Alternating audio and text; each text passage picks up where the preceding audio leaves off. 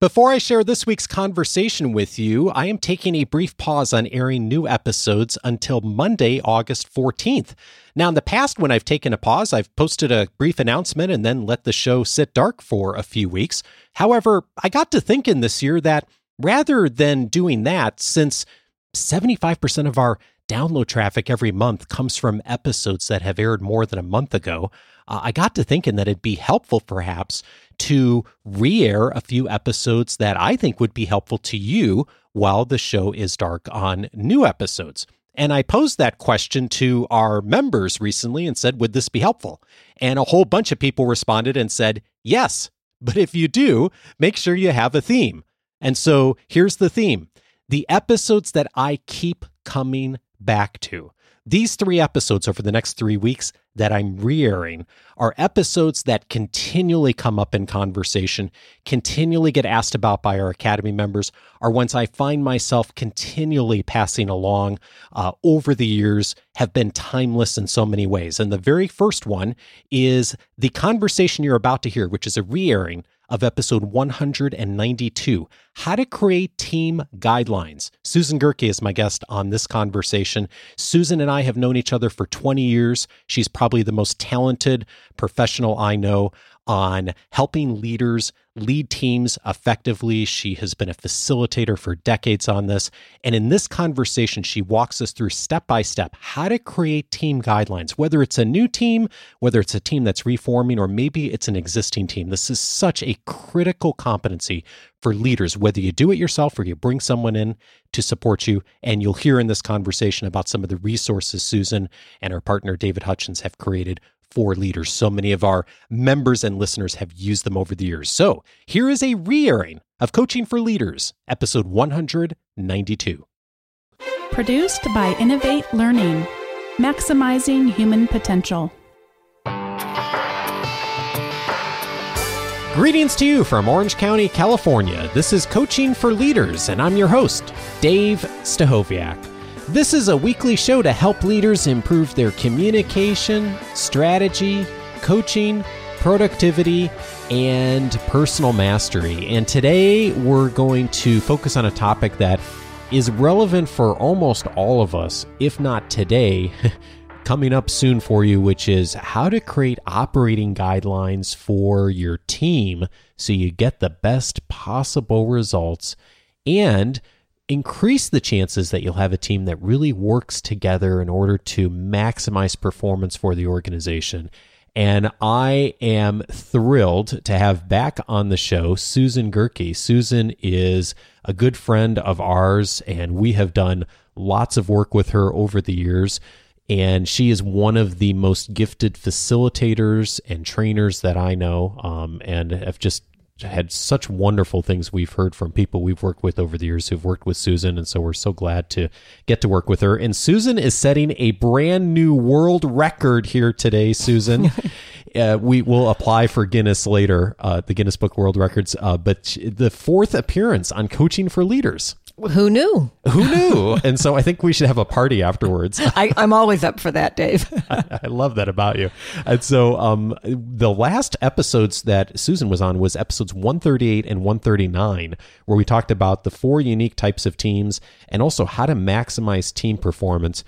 Susan's just so gifted on teamwork and helping teams work well together and helping leaders to figure out the best ways to maximize team performance. So if you didn't already hear those episodes in the past, if you're a recent listener, I would definitely go check those out. I'll link to those in today's show notes as well too. Susan, before we get to talking about how to create team operating guidelines, I think one of the places maybe we should start here is just thinking about like what is a best team? And I know you talk to people about this all the time when you're working with teams, is thinking through like what really is a best team or an ideal team. And you hear a lot from people. And I'm wondering when you ask people about their best team experience, what are the kinds of things people are saying and that you hear? It's actually an exercise I do regularly, Dave, is to ask people to think about the best team experience they've ever had. And I really recommend they think about not just at work or in their current job, but I really like them to think about anywhere in your life. Some of us have been on great sports teams, or we've done something wonderful in the community on a team, or certainly in any of our jobs, we might have had the opportunity to work in a great team. And so when I ask people to think about that, then I solicit from them, so what makes that team stand out? What are the unique characteristics that made you pick that team and not some other team that you've been on? And it's interesting. It's pretty consistent, the kinds of things I hear. Certainly you'll hear something about that we had a common goal that we all, were really behind. But there's always lots around. We communicated frequently. We supported one another. We jumped in if anybody needed it. We are clear on our roles, and yet quite willing to step out of our role to help each other be successful. Trust and respect are common words that come up in that conversation. Celebration, that people say, gee, we celebrated when we did well. And always somebody says, in my best team, we had fun. And I've gotten to where I always ask, how many of you had fun in your best team? Dave, over 90% of the people always raise their hands. And so then we talk a little bit about how, you probably worked really hard and everybody nods vigorously, and yet you found a way to make sure it was really fun as well. And, when you think about all these characteristics that I'm sharing, this is the interpersonal stuff mostly that makes the difference, right? Best teams, I don't even know what these teams are about. I don't know what they created or what they produced or what their work was. But the commonality is all these interpersonal things, the how we did the work together over the work itself. And isn't it interesting that sometimes, in fact, I would say often from my experience, and it sounds like yours too, that the most productive teams are the ones that people had the most fun with. And like you said, they maybe worked really hard in crazy hours, but it almost reminds me, I think it was maybe Zig Ziglar who said in a talk years ago of, the day you're most exhausted and most tired is at the end of the day when you've been trying to convince people you've been doing work all day. Which I can totally relate to at different points in my career, is the time when you're really like working hard and feel connected to people and engaged, like even if you're putting in tons of hours, like you just feel so alive and so purposeful about your action. And what's sad though is for a lot of us, you and me included, because we talked about this before we started recording, is that's kind of often the minority of time in our career in working with teams, isn't it? Yeah. I find the percentage of our team experiences that are best team experiences isn't that high. And for a number of reasons, really. One of them is some of us don't get a lot of opportunities to work in teams.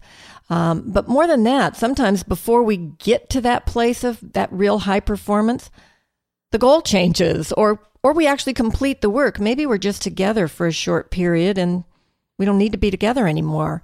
Or the other thing that happens a lot in organizations is we change the membership. Somebody gets promoted or a new leader comes in or we add things to the work. And so we have to add new people. And every time we do that, as well, and we talked about this in one of the previous episodes, right? We kind of start over again, right? Yeah. And so now we have to start the path to that best team over again. So sometimes we just don't get a chance to get there. I know in my career, and I've had a pretty long career, I really can count on 3 teams that I would really say meet the criteria of a best team. That's not very many. It isn't. And I was thinking back to how many I've had, and there's one that sticks out for me really clearly, not that others haven't been good experiences, but it was even before I started my career. It was when I was in college, of all places. We had a big team orientation team, and we had 30 or 40 students on a team, and that was an amazing team. But I was thinking back as we were planning for this conversation today around guidelines, that was also a team that had a lot of structure. People were very explicit. Leaders on that team were very explicit on, here are the expectations, here are the rules. And a lot of that was done up front, to the point I remember thinking at the time where it was like, wow, this is overkill and these people are way overstructured for me. And why do we have to be this legalistic about things? But that really served that team well to perform when it needed to, and serve tens of thousands of people, which is what we did, and to do it in a really effective way. And so now looking back, I'm like, wow, that was really interesting that someone had the foresight to really have thought through how that really works from a team dynamic standpoint. Yeah. Well, and particularly when you think about your experience, that's a very large team. And so you've got to have some kind of structures. But even small teams, there's high value in them having a conversation about how do we want to work together? How are we going to hold each other accountable to the behaviors that we think are important to have together? Whether your team has 2 or 3 people or, like you say, 20 or 30 people. So I found high value in creating operating guidelines for teams. Speaking of guidelines, one distinction that came up in our conversation that I think when we were talking about the show that I think is worth revisiting is the distinction between teams and teamwork. Yeah. Tell me about that. What's the difference? So, there's all kinds of quote unquote teams. And we talked about this again in one of our previous broadcasts.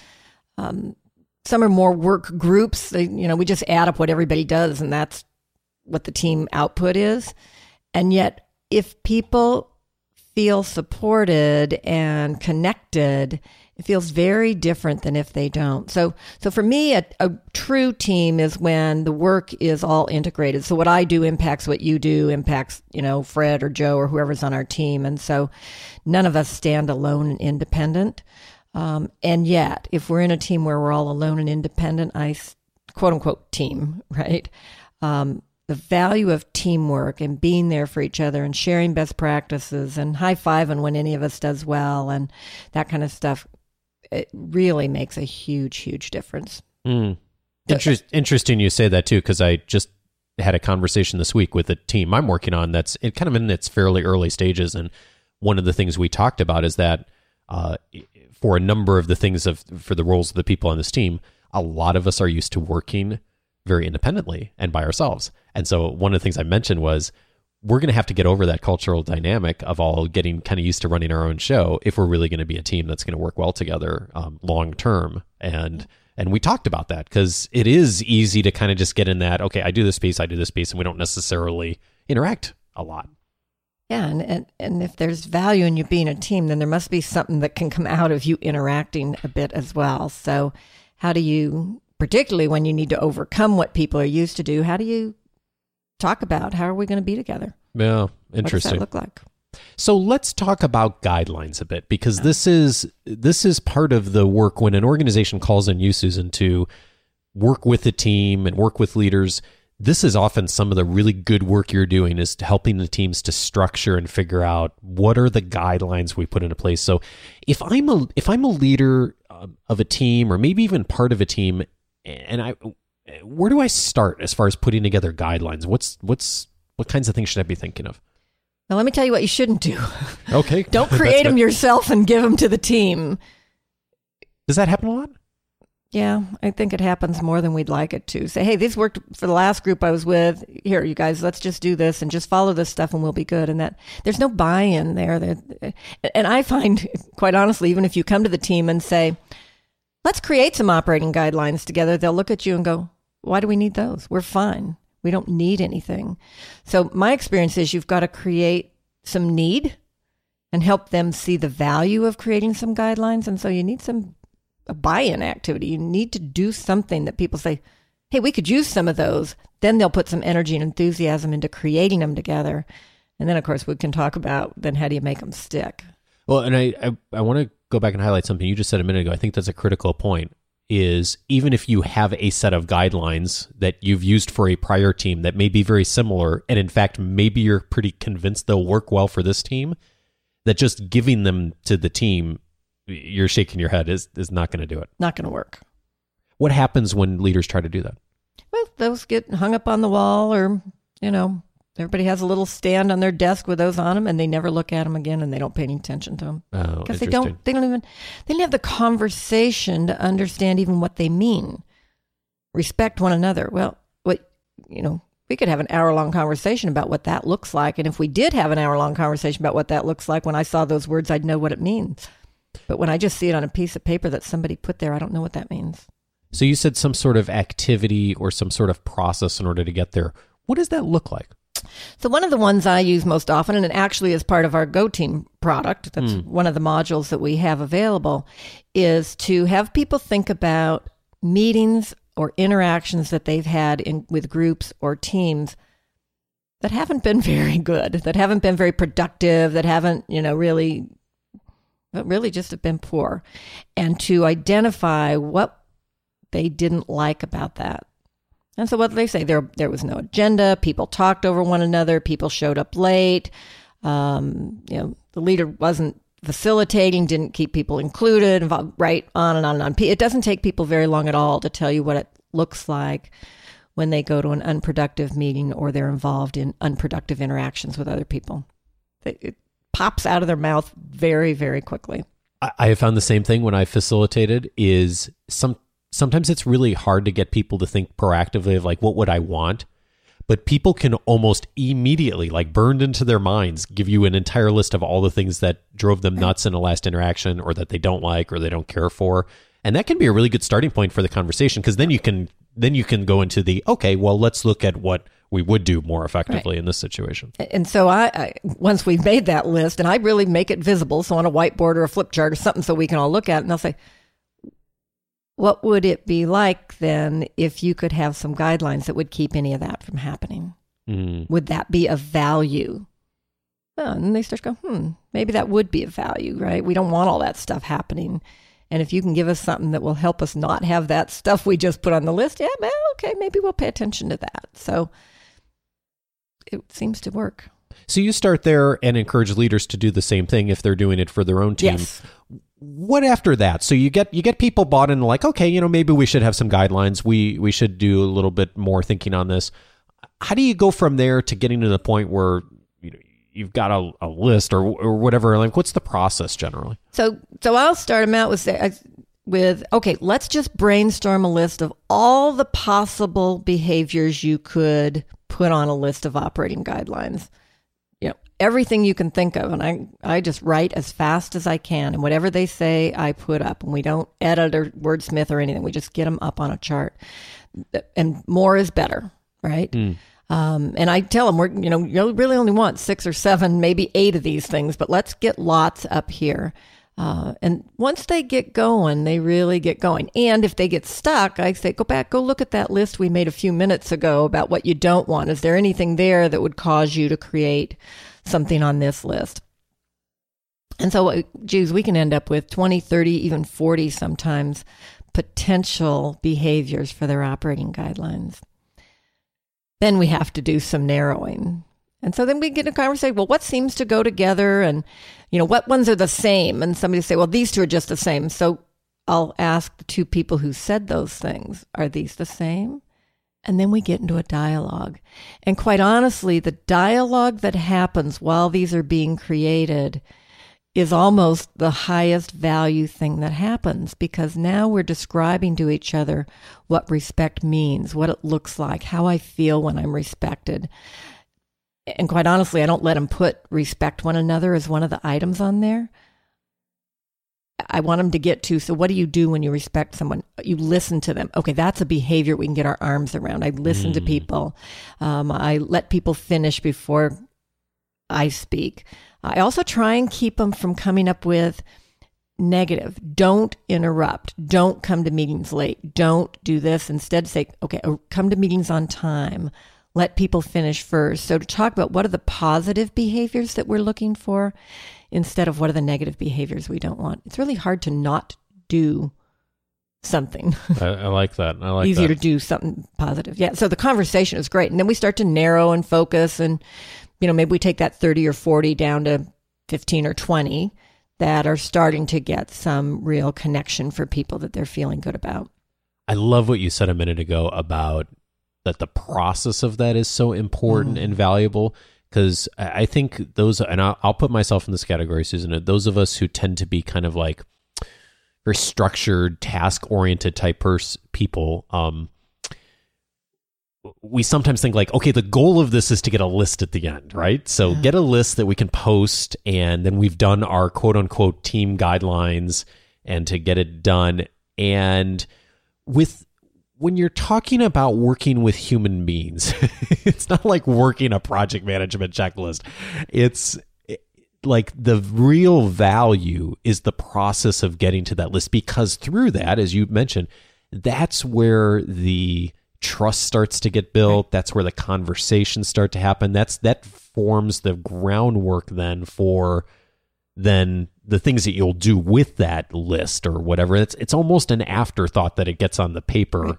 Right. That's really the value. That's so hard to see though sometimes. Like you want to just I just want to have something that is there and it's done, right? Yeah, and so the other important thing, if you think about that, Dave, it's really important that everybody's there at this meeting. Right? Because if, Julie missed the meeting, she's not going to have had the conversation and know what this stuff means either. I worked with a team once who some people couldn't be there that day. Somebody was sick and somebody else got called out in an emergency. So we did, got it narrowed down to about 20 or so. And then we adjourned and came back again for another meeting. And in the meantime, they fed to the people who were missing, told them what had happened and shared what we had. And then we picked up from there when everybody was back together so that smart. Could continue the conversation and have people be part of it. So that's always a concern, right? Oh, well, here's what we did. You missed it, but you got to live this way.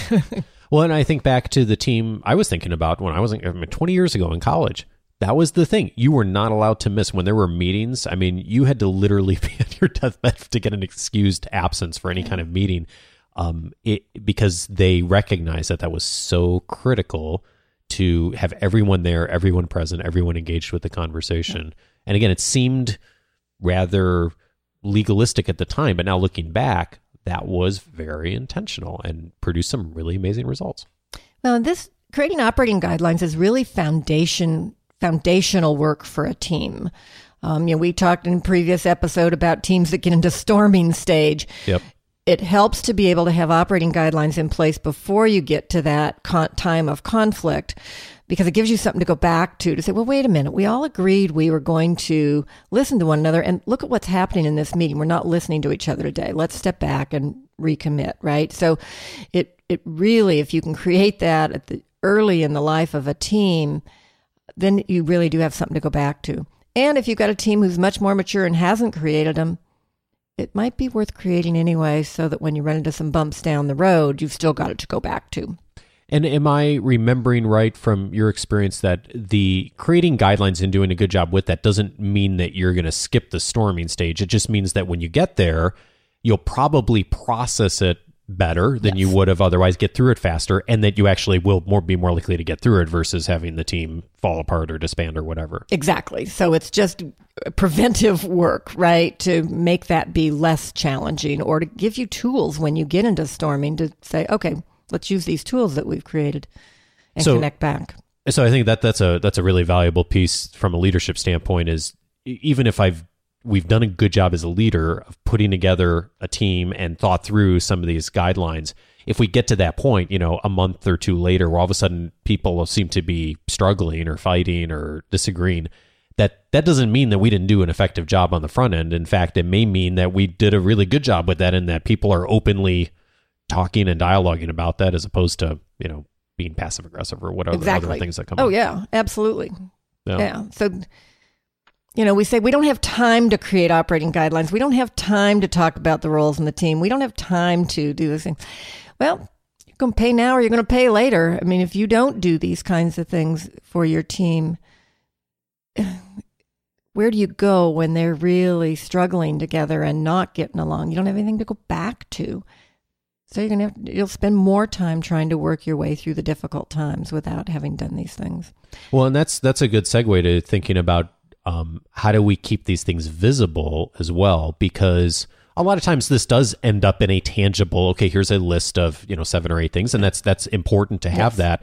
And there is the tendency in a lot of organizations, and you and I have both seen this, and I know people in our community have seen it, where you've got the things on the wall or on the desk, and in some teams are really effective at going and using those and really being a living part of their operating procedure.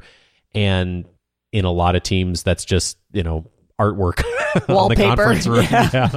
Artwork is probably a nice word, but sadly, it's not that the work that was done to do that isn't really utilized. How can, assuming you do a good job of really having that dialogue and doing the valuable work there, what are some of the best practices for keeping it visible and making sure it's utilized going forward? Well, a couple of things, Dave, and one is really be sure you've got a reasonable number. If you get past really even 8, I think 10 is a way maximum.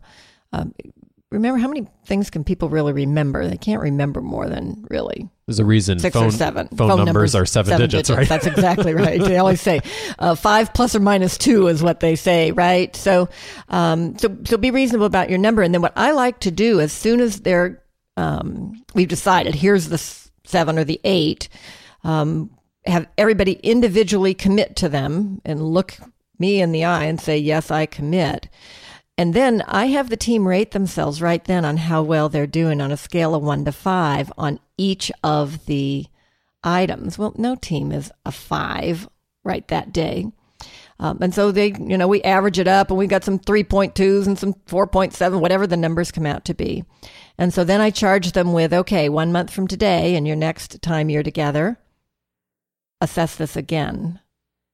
And so one tool then is to assess it on a regular basis. Do it monthly for a little bit, and then you can do it quarterly, but check in and see, where are we focused? Are we doing these? Is one of these causing us some issues? What do we need to do differently? And quite honestly, I like to talk about it as a living document. Is maybe along the way you'll decide something that you need to add. Or maybe you'll decide something just doesn't fit anymore, and you might take it off the list as well. So but there's a structured process you're going through on a regular basis to bring that back up to the forefront. That's right. And to have that, not to have the full conversation again necessarily, but to revisit that conversation. And like you said, add to it, take things away and change, Yep. but it's present in the dialogue. I mean, the first conversation is often 2 hours, right? Subsequent ones can be 10 minutes. Mm-hmm. Scale of 1 to 5, how are we doing each of these? You could even assess it ahead of the session, ahead of your meeting if you want to. But then let's talk about it. Okay, we've improved in this. What are some examples of what we did? Why is this better? What have you seen each other do that is really showing that? And gee, this one hasn't gotten any better, or in fact has gotten worse. So what's happening in our team right now that this one's rating this way? Interesting. And so leaders, you're going to be facilitating what could be some really interesting conversations, but important ones for the team to get stuff out on the table that's bothering them. And conflict isn't necessarily a bad thing in a team. In fact, it's probably better that it happen publicly than people talking at the water cooler, a day later. Yep. So, and a lot of us, I'll throw myself in this category too. A lot of us as leaders, we sort of fear conflict sometimes. We see people disagreeing about something in a meeting, and we go, oh my gosh, this isn't good. Someone's disagreeing. Oh my goodness. And yet that's really often the sign of a healthy team is when you see that happening, like, okay, this is good dialogue for us to have. Let's resolve it. And there's probably a reason people are disagreeing, and good for them to have the courage to be willing to do that in front of a room full of people versus whatever else people might do. Exactly. So let's just call it differences instead of conflict, because conflict raises a lot of red flags for people. It's differences. Well, we need differences. How are we going to come up with new ideas unless we have a different idea from somebody else and we get a conversation about it? So embrace the differences and lead some dialogue about it so that people have a chance to talk through it. And the sooner you have those conversations, the easier it is to work through the differences, and the less likely it's seen as some big deal. I love it. You said something a minute ago, and I want to go back to when you were talking about the creating guidelines. You said have people look you in the eye and agree to them. I think there's more there. Tell me about that. Like, how does that work, and why do you go around to each person and have them look you in the eye and agree to? Yeah, and in a way, when they're looking in my eye, that means they're looking in their teammates. You as the facilitator. Me as the facilitator. So let's imagine, Dave, we've just come up with our 8 operating guidelines, and we're going to listen to each other, and we're going to support one another, and we're going to whatever we've put in our guidelines. So what I do as a facilitator is then I say, okay, these are the 8. Now What's important is, are you all willing to live with these and abide by them? And I'll say, okay, so everybody, when I come to you, I want you to just tell me yes or no. And either answer is fine.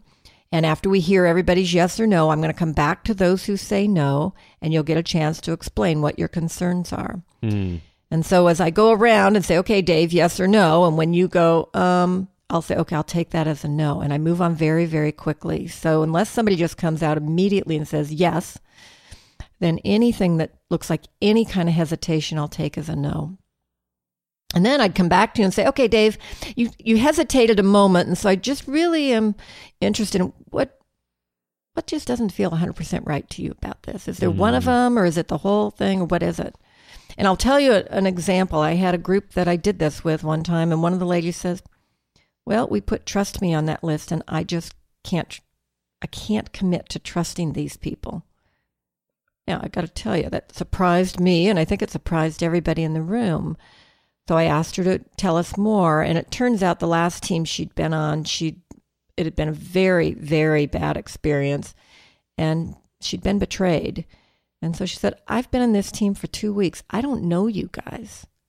I can't commit to you today that I'm going to trust you until I feel like I'm more comfortable. Who could argue with that? And so we took it off the list because think about it. You can't hold everybody else on the team accountable for that, but not her. Then it's not team operating guidelines. So we took it off the list, but they also agreed to revisit it 2 months later and see if that's something they wanted to add to the list or not. Interesting. And so healthy, right? I mean, how would you have ever gotten that out and learned that she'd had such a bad experience and that she just was a little tentative? Well, I think it's interesting that you tell people what you're doing. I mean, I'm going to go in the room and I'm going to ask you, so it's not a surprise. But you also force the issue and say, okay, if you do see that hesitation, you say, okay, no, and why? And so it really it challenges people to talk about what's really going on and to communicate about it and dialogue about it. And so you don't end up running into that 6 to 9 months later in some sort of way, passive aggressively, or someone doesn't commit in some way, and you get it out now. Yeah. Then we've got, everybody has said, yeah, those are our 6. Then we can assess and see how are we doing against these 6 right now. They aren't doing well because that's the ones they picked. They didn't pick things up there that are already going well, usually in the team, right? Sure. And that makes a huge difference. And then, you know what? Somebody usually volunteers to put it on a little card or to put it on their website or to something, and that's great. I just encourage the leader to be sure it's on the agenda on a regular basis to just check in and see how are we doing on this. Yeah, so creating the list or whatever is great as the touchstone of, here's where we are, but really what matters is the ongoing conversation about it, the check-in, the structure, the reassessment, like you said, and have that a part of the meeting. And as we both know, and everyone in this community knows, whether the leader pays attention to that and gives opportunity for that really does make a difference then of how seriously people take that long-term and the investment you've made of having that conversation and whether it really results in the team growing. And then it gives you more of a chance that you really do become a team. Yes, exactly. I love it. Tell me about Go Team, because Susan and her partner, David Hutchins, who's been on this show before too, talking about storytelling, which I was telling you earlier, one of my favorite episodes from 2014 that we did on the show. They have put together this amazing facilitation manuals and resources for those of you out there who are facilitators or have facilitators and trainers on your team to be able to utilize and actually walk people through this in a very, very structured way. So if you're looking for content in order to do this, Susan's resources are amazing. We've used them and they've been fabulous for organizations we've worked with. Can you say a little bit more about how it works, Susan, and how people could connect with it? Yeah. So Go Team is a series of 18 topics for teams, and the topics are just 2 to 3 hours in length. And there's a participant booklet for each person in the team and a facilitator guide for whoever's facilitating it. And so, for example, the second module is called Creating Team Operating Guidelines. And essentially what I described to you today is exactly what's in that book. But it gives the participants the process as well, and they make their notes in it as they go, and they actually do their assessment in it. And so when they come back to their meetings, they can bring their booklet back and they can help drive the conversation and say, well, remember when we talked about this, and so on. So 18 different topics: team operating guidelines, managing conflict, running effective meetings. I mean, kind of what you would expect to find out about teams. And so there's lots more information about it on goteamresources.com. And of course, you can connect with me directly. Happy to tell you how many organizations are using this tool to help them work with teams. This is really a great product, and I'm going to be putting it as a permanent resource up on the Coaching for Leaders resources page, which you can get to at coachingforleaders.com/resources. And like Susan said, it's at goteamresources.com as well. And Susan, I won't say how many years you've been a trainer facilitator, but you have had a long career doing this. You've put your best thinking into this, and we were just talking before we started. I mean, you are turning down engagements all the time from people because you've really done this successfully, and I'm just really thrilled to be able to introduce this to people, and I hope people do utilize it. So if you're looking for resources that will help your team to be successful and help to develop a team, I hope you'll check it out. Susan, I really appreciate your time of coming in and giving us a framework to think about of how to create these operating procedures and whether people utilize Go Team or start to do some of this on their own. I hope that everyone will take away 2 to 3 things that they can do when putting together in their next team. I hope so too. Anything to help your teams be more successful and move towards that best team that we talked about at the top of the show. Those teams that really get to high performance, that feel like we talked about they feel, team operating guidelines will help them get there. Awesome.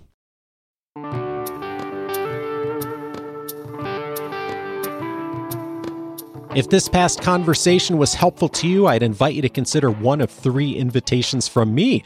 The first invitation is, if you haven't already, to set up your free membership at coachingforleaders.com. I hope you'll join in with me and over 50,000 other listeners who've set up their free membership and are using it regularly to search for past episodes by topic. You can't do that on the podcast apps, unfortunately. You can just search by episode or chronologically.